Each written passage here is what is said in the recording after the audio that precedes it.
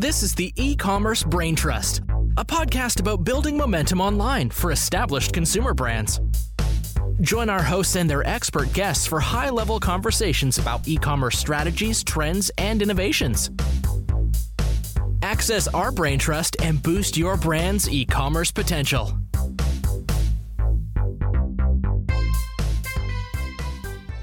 Hello and welcome to the E-commerce Brain Trust podcast, a rare in-person interview today at eTail Boston with Josh Clarkson, who is the Director of Digital at Russell Stover Chocolates, which is part of the Lindt & Sprüngli Group and leads on all aspects of D2C, marketplace, digital content, digital advertising, social media, and retail media. Previously, Josh worked in Europe for Lindt UK, Kraft Heinz, Ferrero, and Red Bull.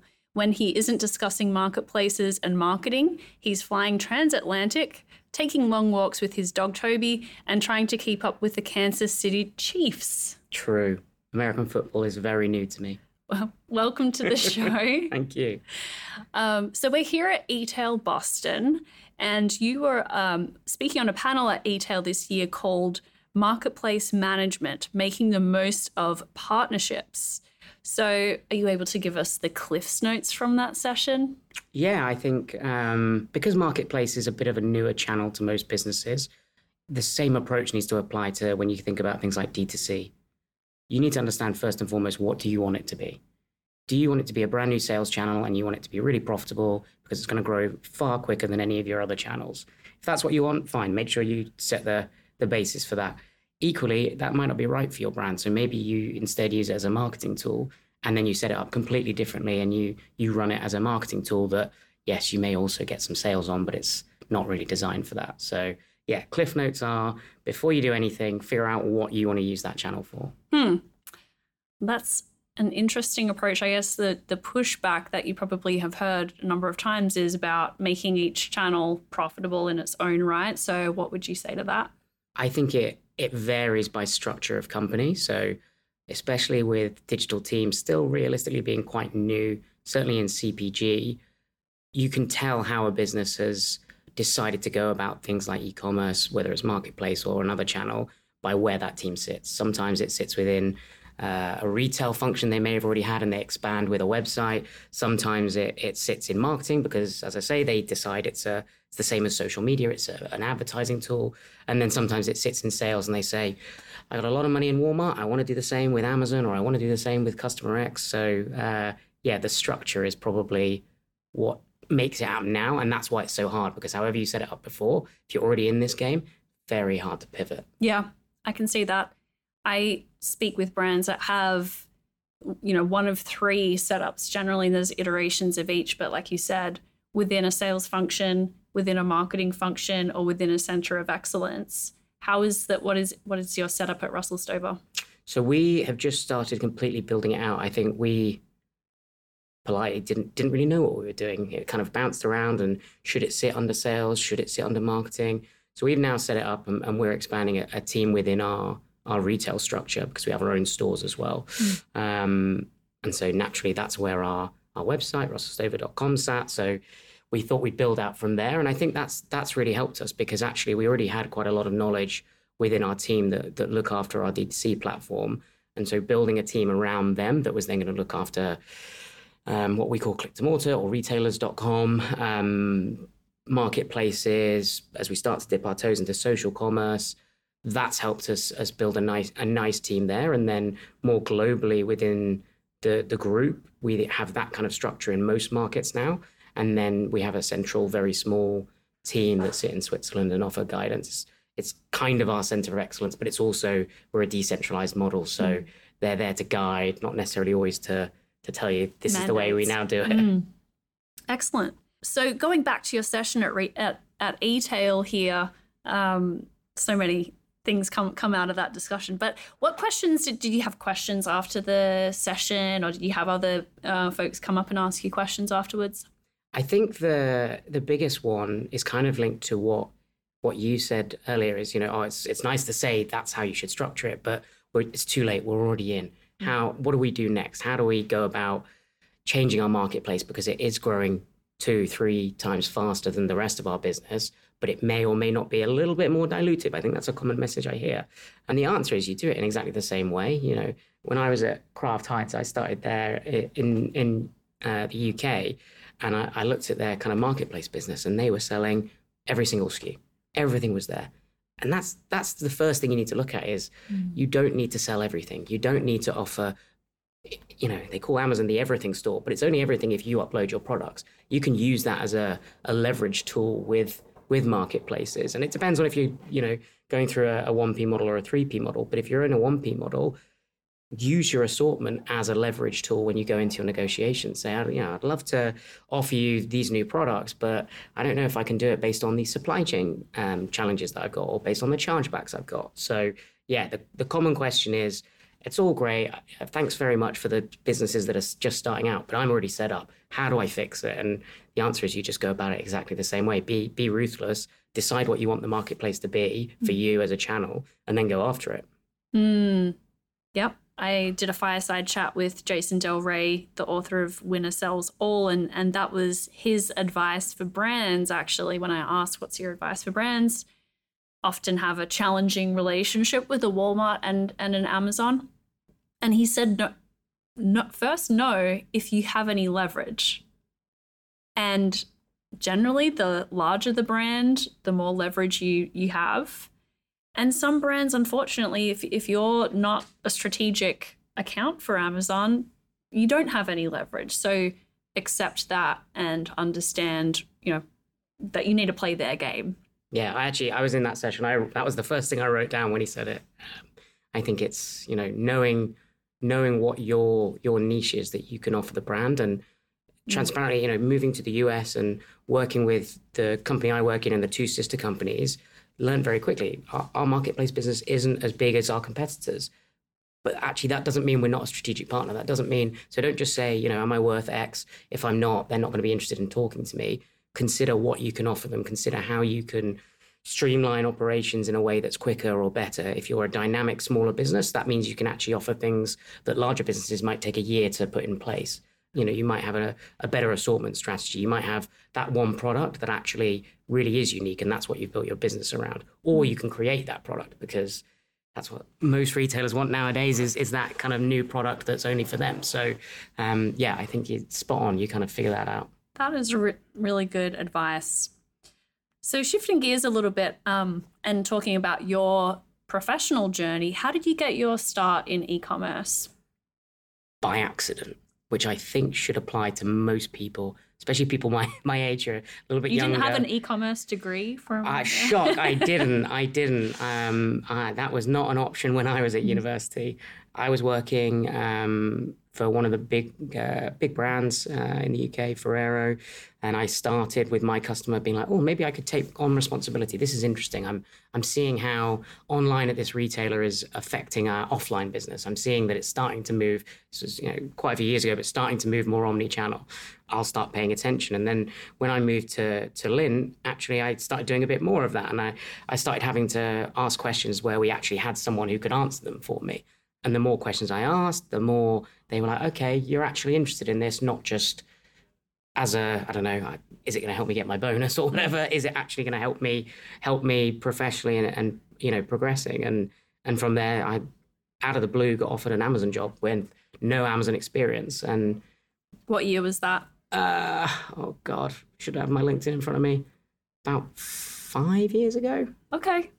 Yeah. So it wasn't super early in terms of brands adopting Amazon as a sales channel. No, yeah. Definitely not. It was, in fact, it wasn't even that long ago. It was, I know exactly when it was. It was 2 months into the pandemic, because all my, I did a little, they said, would you like to interview for this role? And I was like, yeah, but it's all got to be virtual. Can you tell me how to use Teams and all that, if we need to do it on Zoom? So yeah, it wasn't that long ago, actually. Wow.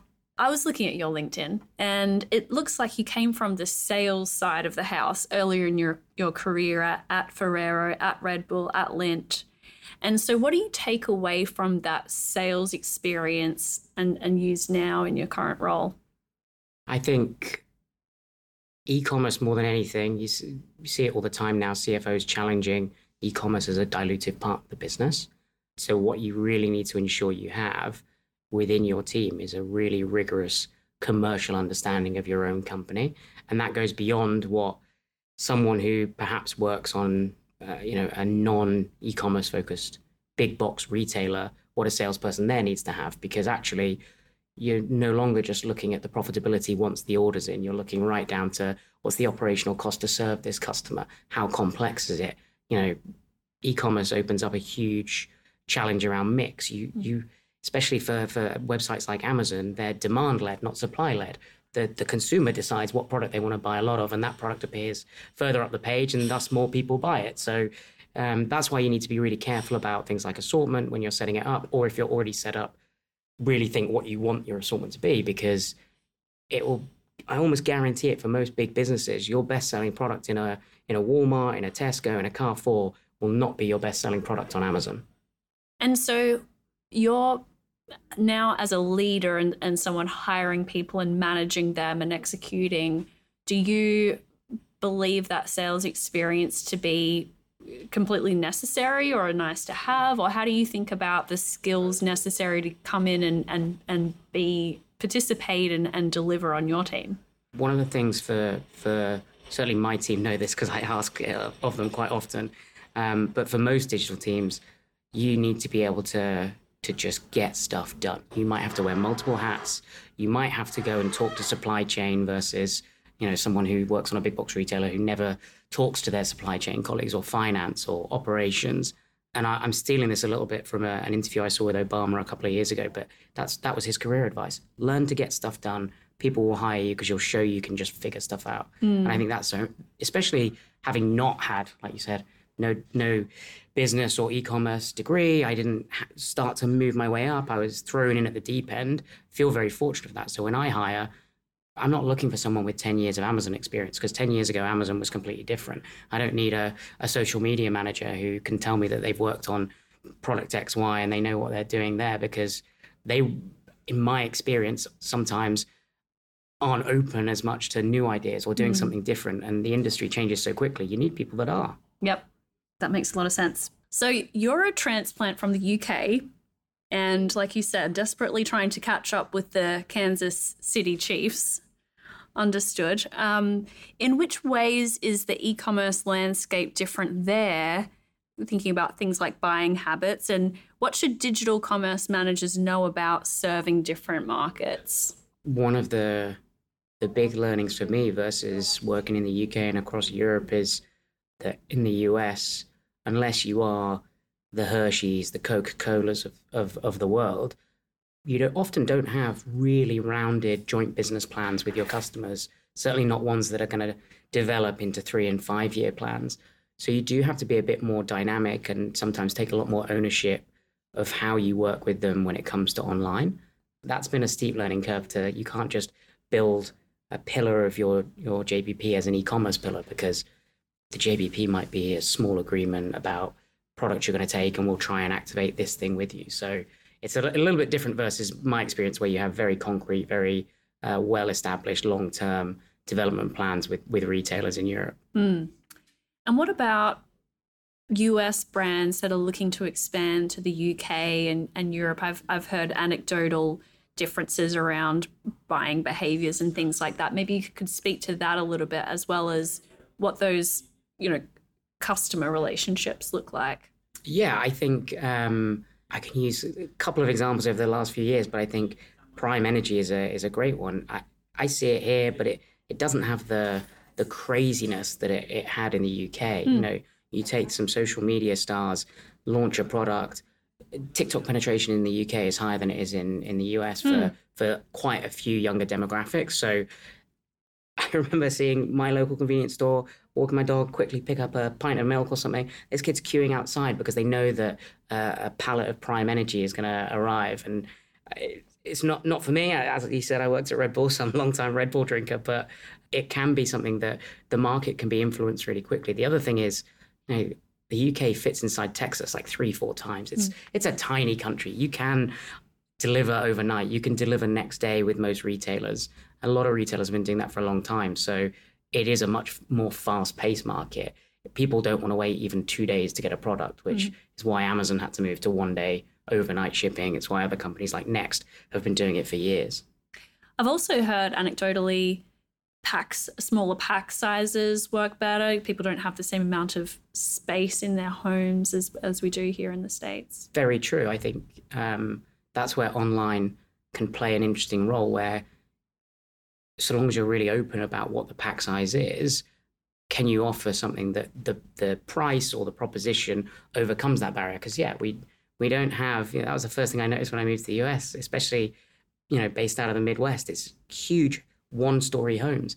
That doesn't happen. We're nice, small, tiny little England, tiny little houses. So you do have smaller packs, but you balance that with, we have a lot fewer cars on our road versus the population. So actually, if you can offer convenience through online, if you can sell a large pack that's going to be delivered to my door the next day, and I don't have to, carry it back from the shops or have to go into a major city to buy it, that's a different thing that you can do. So you can still sell large packs. I think you just need to dial up the convenience element for the consumer rather than just talking about price.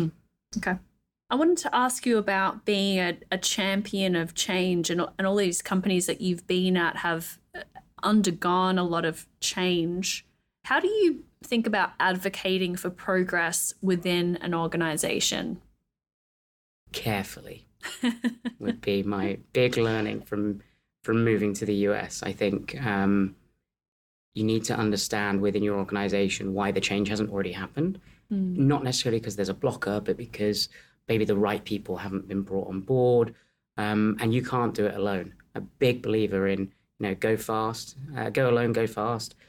If you want to go far, go together, and you need to bring people on that journey. It's not always easy, especially if, they've been working in a business for a longer time. They probably know the brand better than you, and e-commerce might be a really new thing for them. So go carefully, consider why they have their challenges.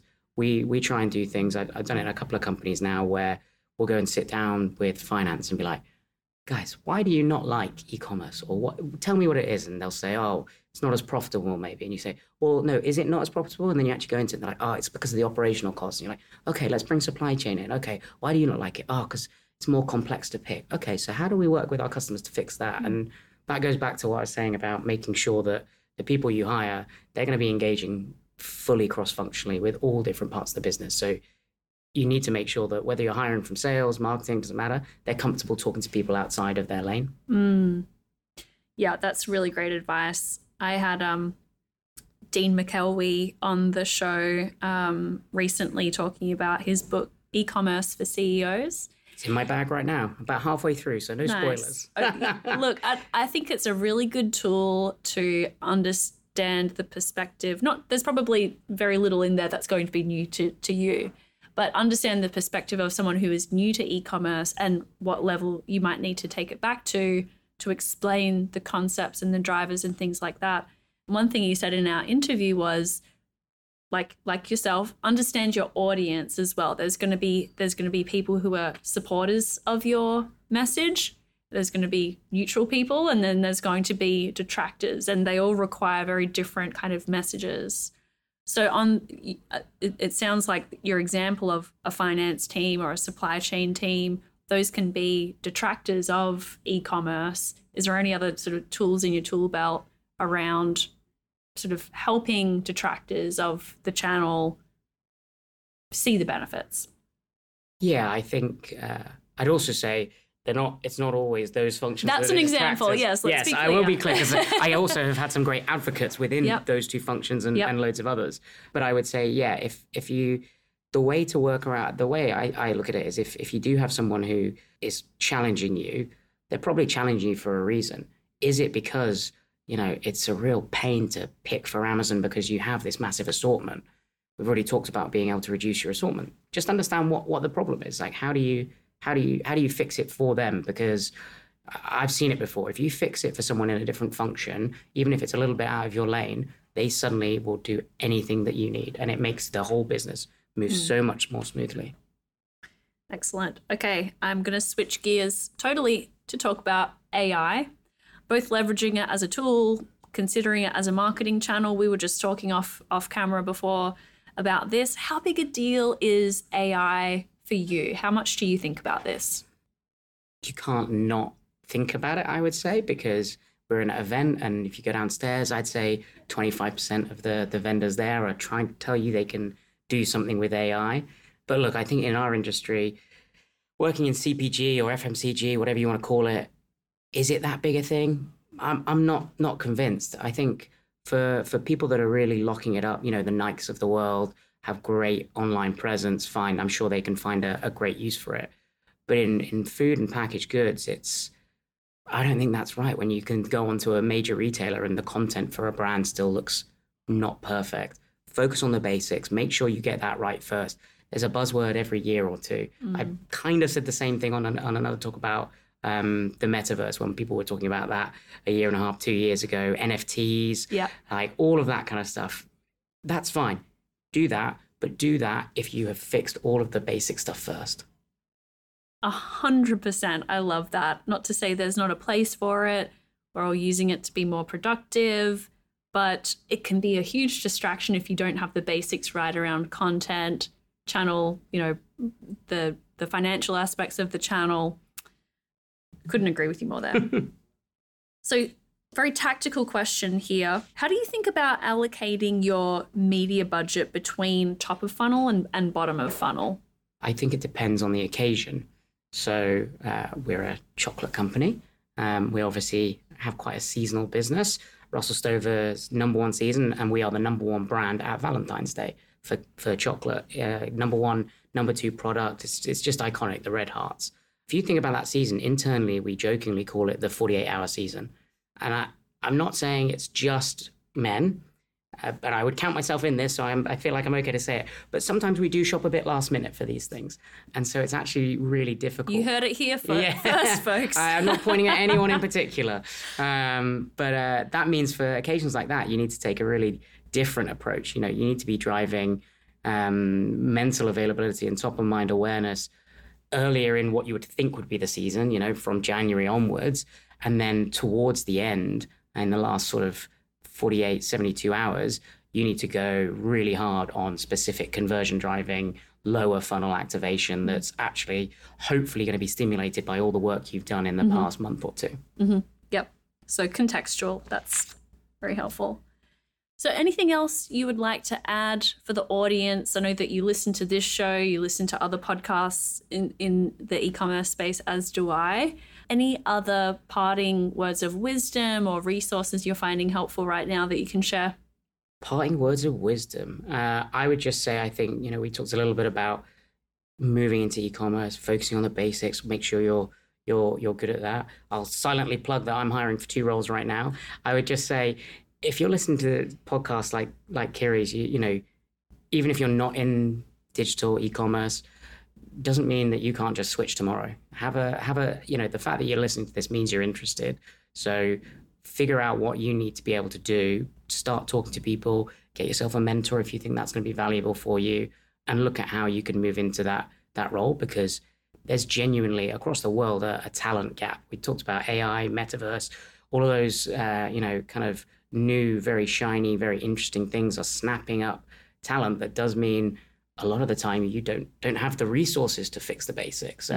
So we need more people to work in this industry, and that might be someone that's listening to the podcast right now who's not in it yet. It's a great hiring filter. If you listen to the podcast, mention it in your cover letter to Josh and he'll know that you're legit. I love it. Happy to be part of that. Thank you for joining me, Josh. Thanks, Kiri.